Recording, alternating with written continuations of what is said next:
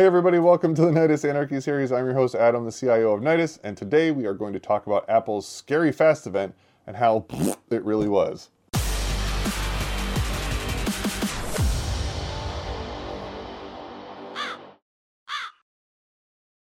So, the whole event was about the MacBook Pros and what's coming out and the new fancy stuff that they have.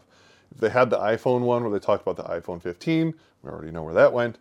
Now we're going to talk about the new MacBook Pros and the new processing power and how awesome is it. Now, this is what's crazy.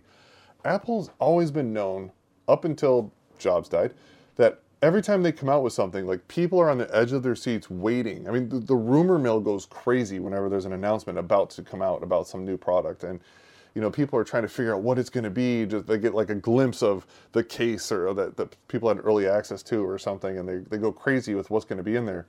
And I think even I've noticed that everyone's kind of given up on that. No one's speculating what cool new stuff Apple's going to be coming out with. There's no weird crazy rumors because I think everyone's realized they just suck now. Seriously, they've come out with nothing innovative. I cannot think of the last time anything has come out that's been amazing. So anyway, let's talk about what this new Apple Scary Fast event was about. First off, I'll tell you this. The coolest thing that they announced, it wasn't even an announcement. It was actually just the picture of the Apple logo as like a moon for the Halloween theme. That was by far the coolest thing that they did. I guess the second coolest thing would be they have a black MacBook Pro, so that's cool. If I didn't already have one, I would buy it in black. That's for sure. But that's it. I mean, they have their big thing is that they now have the new M3 chip, which is 1 billion times faster and does ray tracing and all this other stuff. Okay. No one cares. No one cares. No one is using that computing power to the level that you're trying to push it on, right? I mean, there's definitely people out there doing crazy graphic development and some other stuff, but even then, the GPU aren't AI GPUs, so you're not doing crazy modeling with this stuff. But you know, for the film and 3D rendering and art, which they've always kind of leaned into, yes, this is going to be a great upgrade for them. Now, if we were to take the most high-end one that they have, which I was looking at, like, oh, let's spec it out. We're looking at over $5,000. It was like $5,500 to get like the spec'd out one, and I think that wasn't even at max RAM. I think it was like an extra $1,000, or no, max hard drive size. I think I went to like the $200 upgrade versus the $1,000 upgrade. Anyway, for what you're getting, it's pointless. Let's be realistic here. Your average person that owns a MacBook Pro will notice zero difference in the computing power.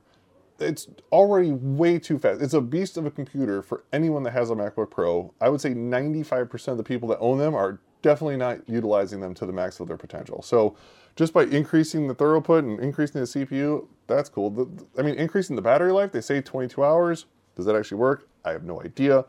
That would be nice. But other than that, it's kind of like, who cares? I mean, I like that it's in black. That's cool. We're looking at their website. Take a closer look. What do we got here? Black. That's awesome.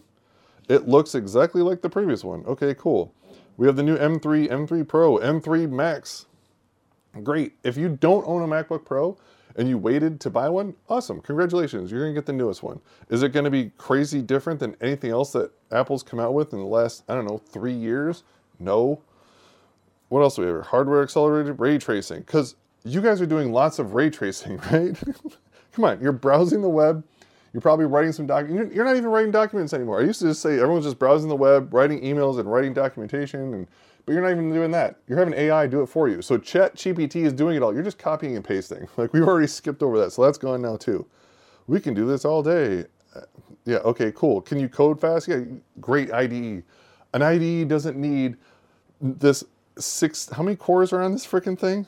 The Pro, let's see, M3 Max up to 16 cores. Yeah, you don't need 16 cores to run an IDE. You don't need 16 cores to run a browser. You don't need 16 cores to run your email client. Or even if you're like, I'm gonna open up everything that I do all at once. It's fine, it'll still run it just fine.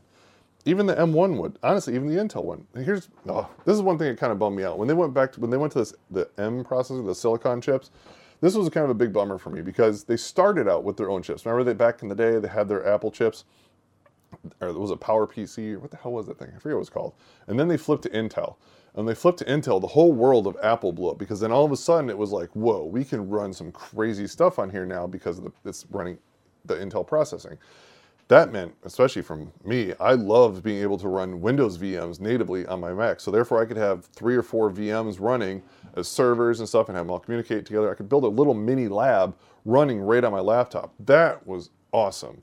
I mean, that was huge. So now as soon as they flip to the M1, which I got one of the M1s, all of a sudden that's gone. No more, so that's huge. They don't want to talk about that part. They're just going to talk about all these cool enhancements that I've yet to be able to take advantage of. Actually, I'm going to show you something awesome here. You know, let me unplug this thing here. Okay, this is my main computer, right? This is the MacBook Pro M1, fully maxed out.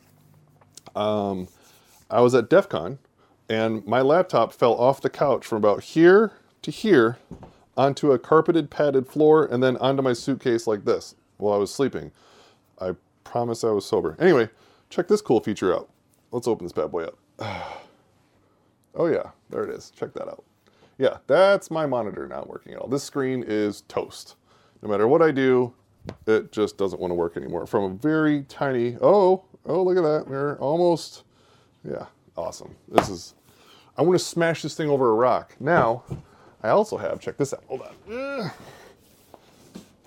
This one, I still have this. I've actually rebuilt this thing twice. I've replaced the screen and the motherboard by swapping out parts because I really wanted a new battery in here. And this one is the one with the touch bar, the one everyone likes to complain about, but this was the last high-end Intel processing one, and this one, way better. A couple things. First, let's get rid of this. We do like a side-by-side, which is super important for those that travel a lot. It may not look like much, but the thickness of this one is way thicker and heavier. And what's really stupid are these nubs on here. And I get it, it's for ventilation, but how often is this thing sitting on a laptop? Sometimes you want it literally on your lap, right? So then it won't matter. So what happens is this just takes up way more space. It's way thicker. It's like this one's, look at this. Look how thin and sleek and nice this is. So much nicer. The touch bar, I actually liked the touch bar because a lot of times this thing actually gives me stuff that's useful. Non-existent now. That's fine. I can live without it. It's really not make or break for me. The keyboard though, this keyboard is way better than this one. This one's a little bit irritating. Sound is definitely better here than this one, but I really don't care about sound because I'm going to be wearing headphones when I work anyway. So do I want a bigger, heavier, chunkier laptop to do the exact same stuff? Actually, this one can do more. These things are completely synced up too, by the way. So because obviously this, oh, it doesn't work. Oh, came back. Hey, there we go. So because I can't use this one anymore because the screen's jacked and I got to get it fixed, I have these things completely synced up. So this one's just hooked up here. This is the one I take with me whenever I want to go anywhere, but all my stuff is lined up. So this can do everything this can do, but this can't do everything this can do. Does that make sense? So yeah, so now, I guess, Apple just released this thing just with a different little chip inside. Whoop-de-frickin-do. I don't think it's worth the money at all. I'm definitely not going to upgrade. I still got to get this thing fixed. I just don't want to because I have to go talk to the Apple geniuses. That's also annoying.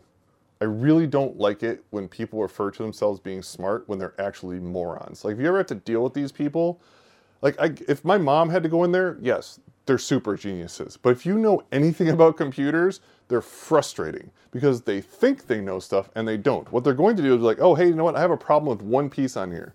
Oh, well, we're just going to swap out the whole thing, back up your hard drive because we're probably just going to swap that out too because we don't have the time for it. And I get it because the cost to repair that one piece is a lot more than just replacing the whole thing and just charging you for the new part and moving on. But it's annoying. You have to make appointments and all this crap. I'd rather go to a third-party person. So whenever I get my MacBooks fixed or repaired, if I'm not doing it myself, then there's a guy down the street that I go to that he's got the whole cool lab and the clean room and rips it all apart and puts it together. So I don't buy the AppleCare. I expect their products just to work. If they don't work, I just won't buy their products anymore. So Apple, zero innovation. I'm not happy at all. Now, I did have an idea, which I want to share with you guys, about a really cool idea that I think would be super cool. And I'd love to hear your thoughts on this. So I have these little Google Home things like all over my house, right? These things have proved to be invaluable. I'm not a big fan of the microphone, but it's nice to control the lights and all that kind of fun stuff. And also, great baby monitor. So it's awesome, but it's very limited in the sense where it's basically a clock and it lets me control just the Google Home stuff. And it's really slow and crappy. So here's the thing. I get it. For $100 or $150, that's a great deal. But I would love for someone to make something way better. Like charge me $500 a pop. And what I want this to be is I want this to be a removable tablet from a stand. So this way, I can have one of these in all my rooms, bedroom, downstairs, downstairs by the pool, whatever. And then whenever I want, I can just pop this thing off and it's completely synced with my phone. Like I would love for these displays to be exactly like my phone. And this is where I think, I'm going back to ancient technology, but I would love to have a phone in various rooms. Like I would like to have the exact same thing, all of the rooms, so I don't have to carry it with me. I don't have to have my phone in my pocket everywhere I go. I'd like to just be like, hey, when I'm laying in bed, I got this thing next to me. I can just pick it up if someone calls me or I need to check something, whatever. I can do it right from there. And then I can just set it right back down. I'm in my car. I can just pull the one off the dash. I can make the phone call there, put it down. I get it when we're talking about like Sims and all that kind of stuff, but I'm just saying, this is absolutely possible if we take away the actual phone aspect, if we just use like FaceTime calling or Zoom or any other form of digital calling, then it works great. But really the only thing hampering it is the phone number. But how rad would that be? Like you no longer have to carry your phone anywhere. You just have one everywhere. Like old school, where you had a different phone line jacked into every room, but all the phones rang at the same time. That's what I want. Except now we can make things way smarter. It knows what room I'm in, so it just plays that one, right? But, or this was even cooler. Like right now we all use this in the room. So when you go to pick it up, it uses Face ID to realize who you are and then shows you your profile on that device with all your stuff already loaded on it.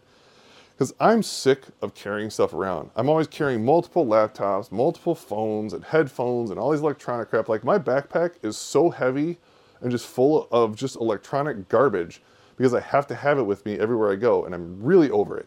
I would love to just be able to just have a phone everywhere I go when I need it and not have to just keep the thing in my, oh, I forgot my phone. Like everyone knows that feeling. You forget your phone. It's like you will literally turn around and go home because you feel like you cannot exist unless you have your phone with you. I've been doing a new thing. I actually turn my phone off after work. I put it into do not disturb mode. A lot of times I just leave it in my office and just completely walk away from it now. Like I'm over it. I've deleted all social media accounts. We have these ones on here that we can post on, but like I've just found it's just so time consuming and just sucking the life out of me. And I feel all of these companies are doing that. And it's just like Instagram and Twitter where you can follow us. That Nidus IAM, by the way, I'm totally going to plug the thing I'm telling you shouldn't be watching. Oh, that's hilarious. There was a new South Park episode last night I was watching. And if you pause it right at the warning that comes up, it says this episode should not be watched by anyone. It's like, that's the best disclaimer ever. You're totally solid. So there's basically saying no one should ever watch this episode. So I'm saying the same thing, right? Get rid of all your social media. Delete all of it. Your life will be so much better. You'll be so happier. You'll be amazed with how much free time you actually have in the day to do stuff you enjoy that makes you happy. It's nuts, because like so many times you're just like, oh, you just get caught doom scrolling. Whether you're sitting on the toilet and your legs go numb because you're sitting there watching dumb shit on Instagram, or you know you're sitting there in the car at a red light not paying attention, someone honks like, oh shit, yeah, I gotta start going. It's like, we've all been there, and right now it's considered normal. That is crazy. So I've just gone full cold turkey, hard stop, killed all of it, and life has been astronomically better. I recommend you do the same. So hopefully this is the last podcast that you ever see and you delete all your social media, and this is our farewell. But you can follow us on LinkedIn and on YouTube when you're on your computer and you're just bored at work and you don't want to actually work and you just want to listen to me because everything we talk about is so awesome.